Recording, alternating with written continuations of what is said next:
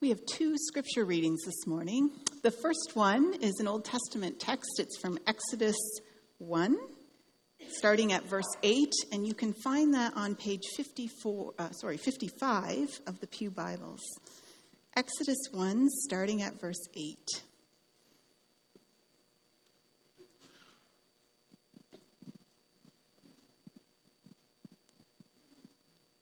Listen to the word of the Lord. Then a new king, who did not know about Joseph, came to power in Egypt. "Look," he said to his people, "the Israelites have become much too numerous for us. Come, we must deal shrewdly with them, or they will become even more numerous. And if war breaks out, they will join our enemies and fight against us and leave the country." So they put slave masters over them to oppress them with forced labor. And they built Pithom and Ramses as store cities for Pharaoh. But the more they were oppressed, the more they multiplied and spread. So the Egyptians came to dread the Israelites and worked them ruthlessly. And they made their lives bitter with hard labor in brick and mortar and with all kinds of work in the fields. In all their hard labor, the Egyptians used them ruthlessly. The king of Egypt said to the Hebrew midwives, whose names were Shiphrah and Puah, "When you help the Hebrew women in childbirth and observe them on the delivery stool, if it is a boy, kill him. But if it is a girl, let her live." The midwives, however, feared God and did not do what the king of Egypt had told them to do. They let the boys live. Then the king of Egypt summoned the midwives and asked them, "Why have you done this? Why have you let the boys live?" And the midwives answered Pharaoh, "Well, Hebrew women are not like Egyptian women. They are vigorous and give birth before the midwives arrive." So God was kind to the midwives, and the people increased and became even more numerous. And because the midwives feared God, he gave them families of their own.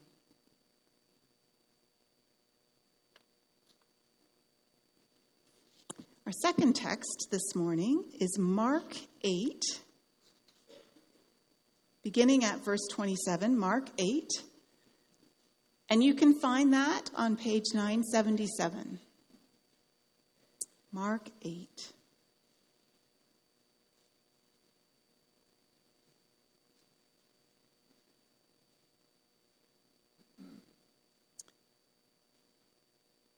Jesus and his disciples went on to the villages around Caesarea Philippi.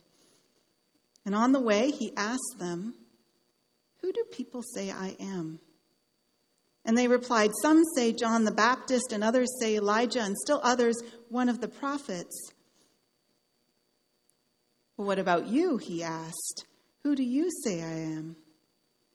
And Peter answered, "You are the Christ." And Jesus warned them not to tell anyone about him.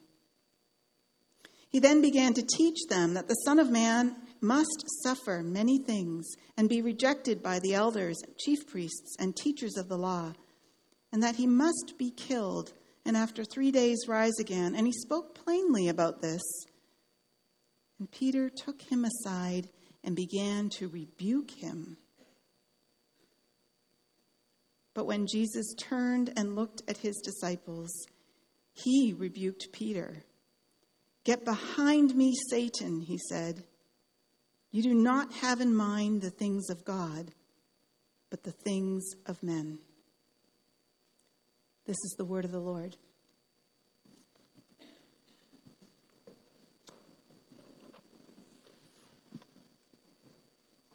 Let's pray together.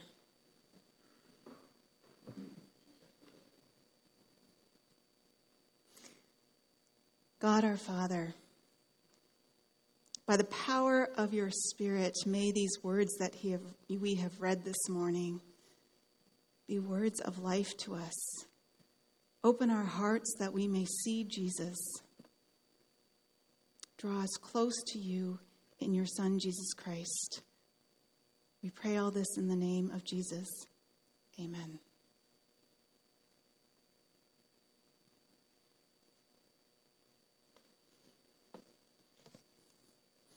Well, good morning. It's wonderful to be with you this morning. I know it's cold outside, but I have received a really warm welcome, and so I appreciate that very much, and I hope all of you feel the warmth of this community this morning. For those of you who are guests this morning at Ivan Rest, I also am a guest. I'm a guest preacher. My tie to this church is that Pastor Tony and I went to seminary together many years ago. And I was joking with him after the service. I had mentioned it in the morning service that, if you want to know stories about Tony in seminary, just come and see me. But I actually have nothing on him. A couple of interesting things about me. Lynn already mentioned that I'm a professor at Calvin Seminary. I teach Old Testament there and Biblical Hebrew. And another thing that you should probably know about me, because it consumes a large part of my mental energy and a large part of my time, is that I am also a mom. I have two beautiful daughters, Kaya, who's 12, and Sian, who is 8. And as a mom, I'm often looking through the scriptures to try and find people of faith who can be role models for my kids, right? Who can help me train up my children in the way of the Lord. And because I have daughters, I'm particularly interested in stories about women of faith in the Bible. And this just happens, the story in Exodus that we read this morning of Shiphrah and Puah happens to be one of my favorite.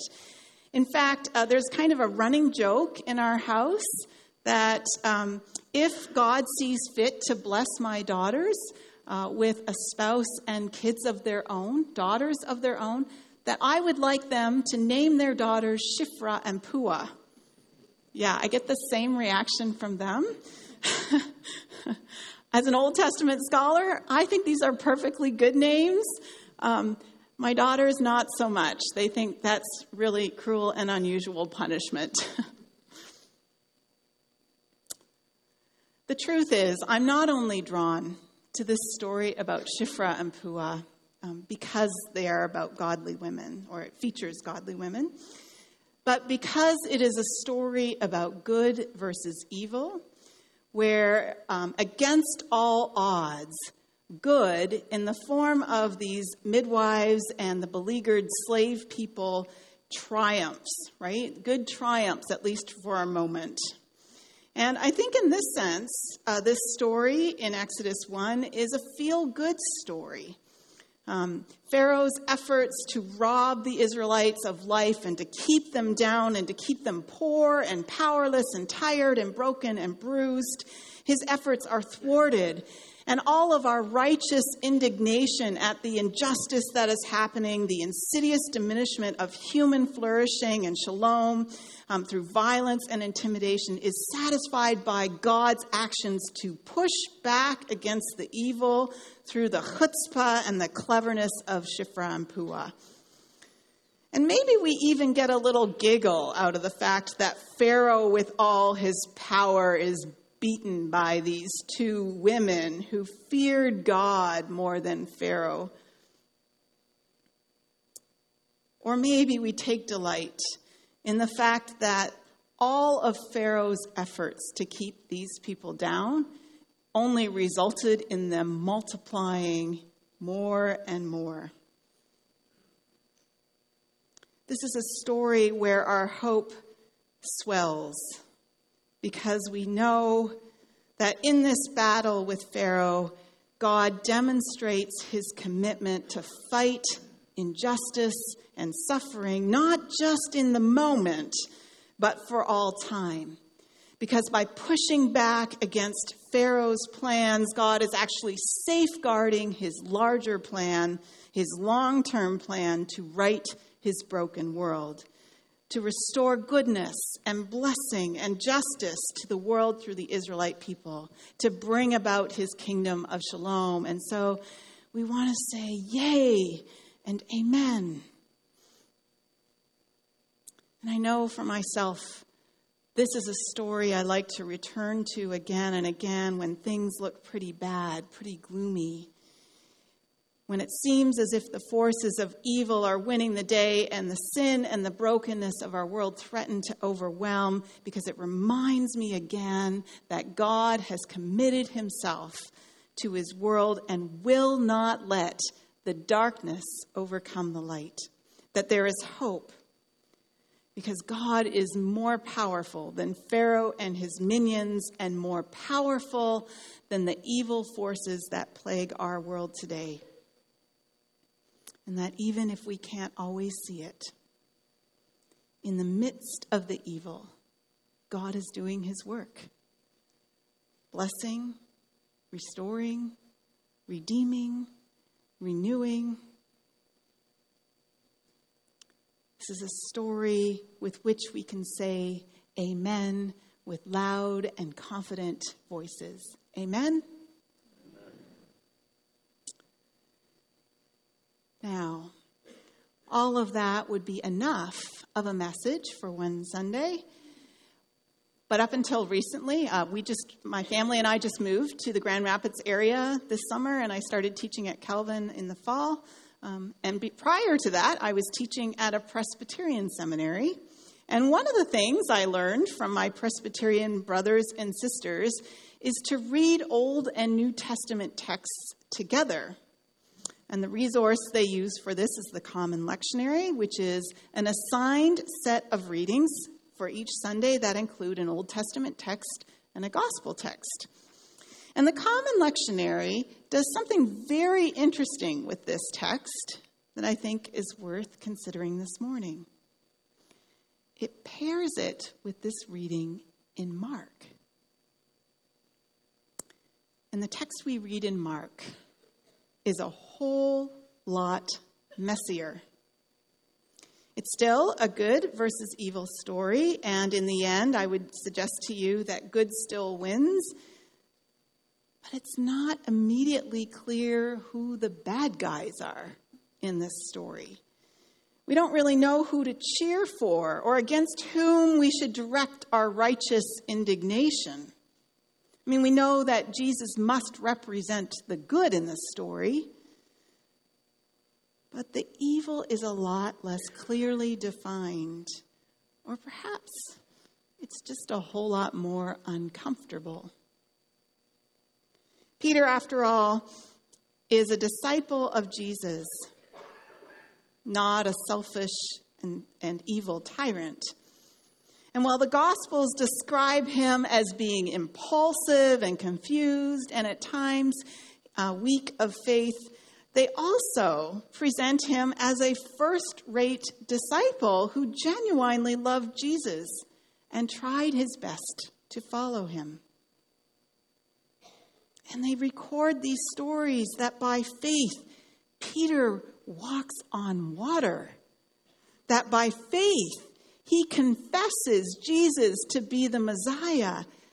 This is Peter, Petra, the rock on which the church is built.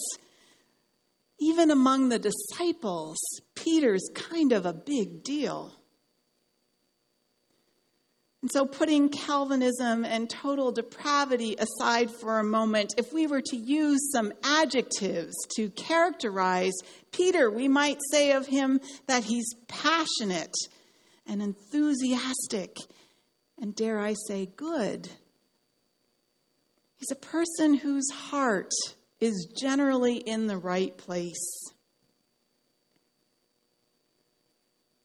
How shocking, then, even disorienting, to read this strange exchange between Jesus and Peter, with Jesus' devastating response, "Get behind me, Satan." And the explicit insinuation that Peter has aligned himself with the forces of evil.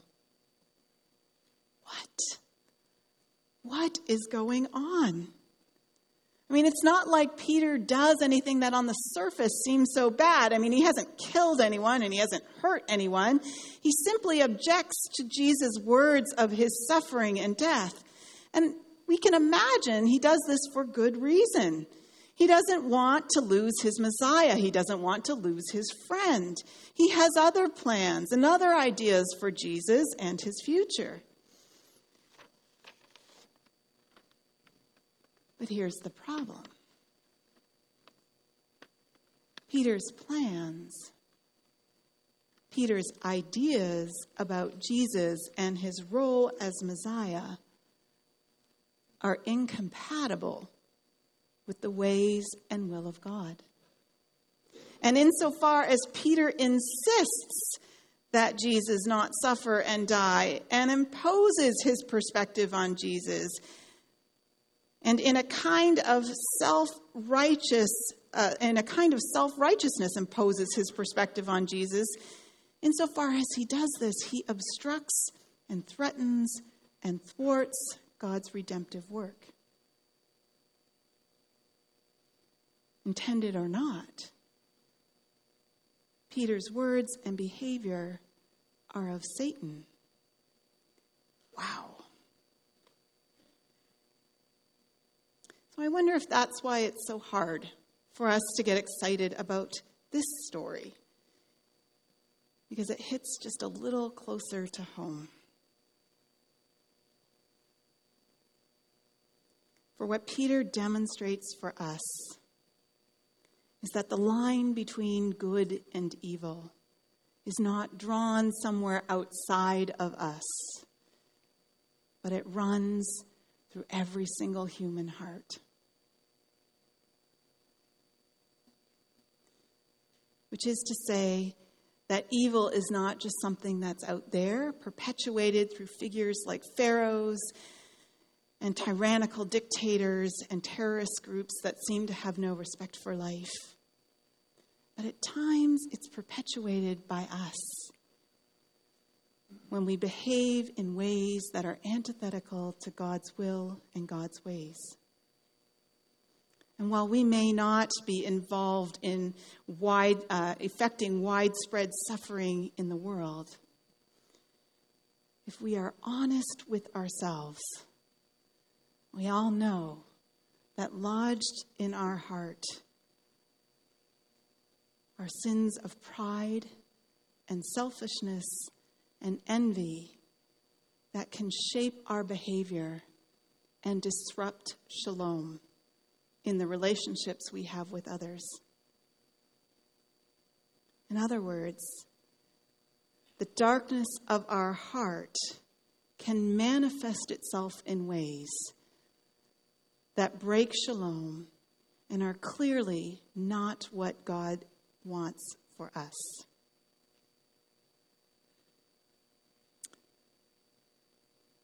Now, I think there is one specific way in which the darkness of the human heart manifests itself.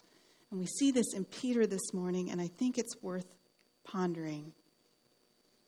It is as a kind of self-righteousness about one's own rightness.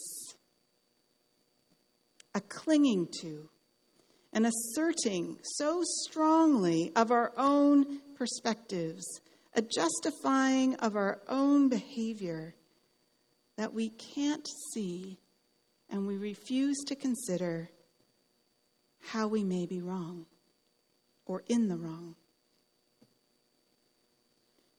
Now, it's possible that you don't have this problem. Maybe you've been blessed with an extra dose of humility.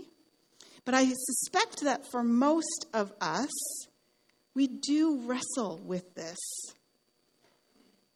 We wrestle with the notion and the desire to be right. And it is the thing that breaks shalom with those around us.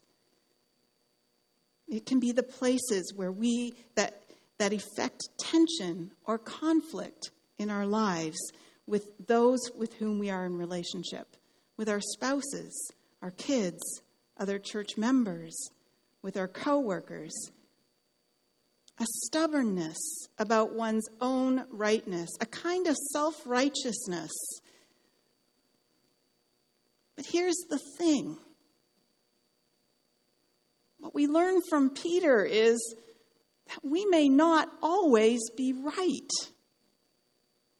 In fact, and I know this isn't going to make me very popular, but sometimes we actually may be wrong.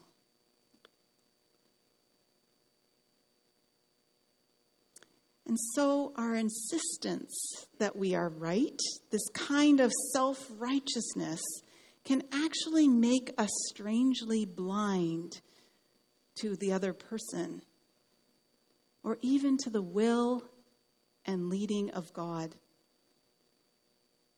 Our self-righteousness may actually reflect more the things of human beings than the things of God. Now, I know for myself, one of the hardest things for me to do is admit that I am wrong. There is a sense of shame and embarrassment and a feeling of stupidity that goes with acknowledging that we may be in the wrong. And at times it can be easier to go forward simply by reasserting our own rightness and justifying our own perspectives and behavior, rather than admitting that we are wrong and saying, I'm sorry. But I'm struck by the fact that in this story, Jesus won't let Peter do that.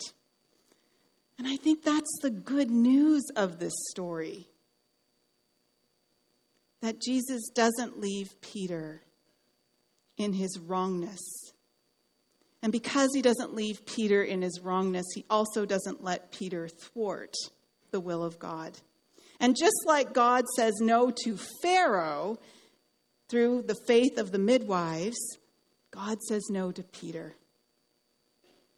Peter's misperceptions and Peter's self-righteous attitude, that thing that caused Peter to stand up and actually rebuke Jesus for saying, for articulating his own suffering and death. Instead, Jesus confronts Peter with the words, "Get behind me, Satan." Now, we may read this and think, wow, that seems really harsh. But I don't think this rebuke is intended to make Peter feel bad. I think it is intended to set Peter on the right course, to invite him again to examine his own heart, and so to reject the things of Satan, and to be about the things of God again. In other words, it is a way of helping Peter to wake up to his own wrongness so that he is open again to drawing close to Jesus. And I think that's what God wants for us too. He doesn't want to leave us in our sin. He doesn't want to let us perpetuate the things of Satan, to perpetuate the breaking of shalom in the relationships we have with those around us.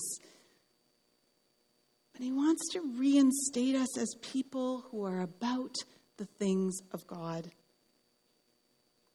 And it may be that sometimes we need that wake-up call, those piercing words, "Get behind me, Satan." Not to make us feel bad, but to invite us to consider how we may be wrong. To invite us to examine our hearts again. To put aside what is of Satan and to draw near to Jesus. Because it is in drawing close to Jesus, in recognizing what in our life is of Satan, and committing to being about the things of God, that creates space and inclination for reconciliation with our spouse, with our children, with our friends, with our church community, with our coworkers.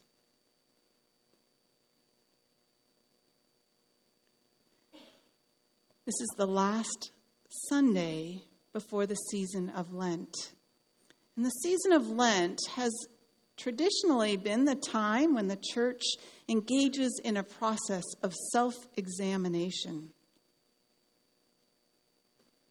And so that's what I want to invite you to this week and in the weeks to come. Now, maybe you come here and you already know that your own wrongness, your being in the wrong, your own self-righteousness is breaking shalom with those around you. If that is the case, then what I want you to hear this morning is that God longs for you to draw close to him, to put aside your wrongness, your self-righteousness, and to be about the things of God. Maybe you are here this morning and you experience tension in relationships and you're not exactly sure why.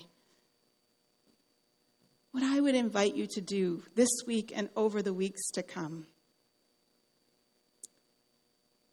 is to go to God in prayer and ask God that he would show you where you are wrong and how you might be breaking shalom. In other words, that you would hear this morning as a gracious invitation to draw close again to Jesus, to lay aside your sin, and to move forward in the things of God that will foster shalom. Amen? Let's go to God in prayer.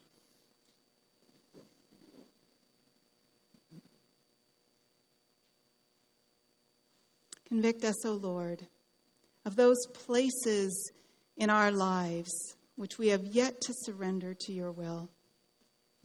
Flood our minds and hearts with a longing to seek after your heart, to pursue your purposes for our lives, that in all we do and say, your name may be glorified.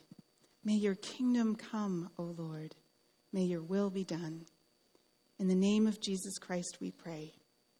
Amen.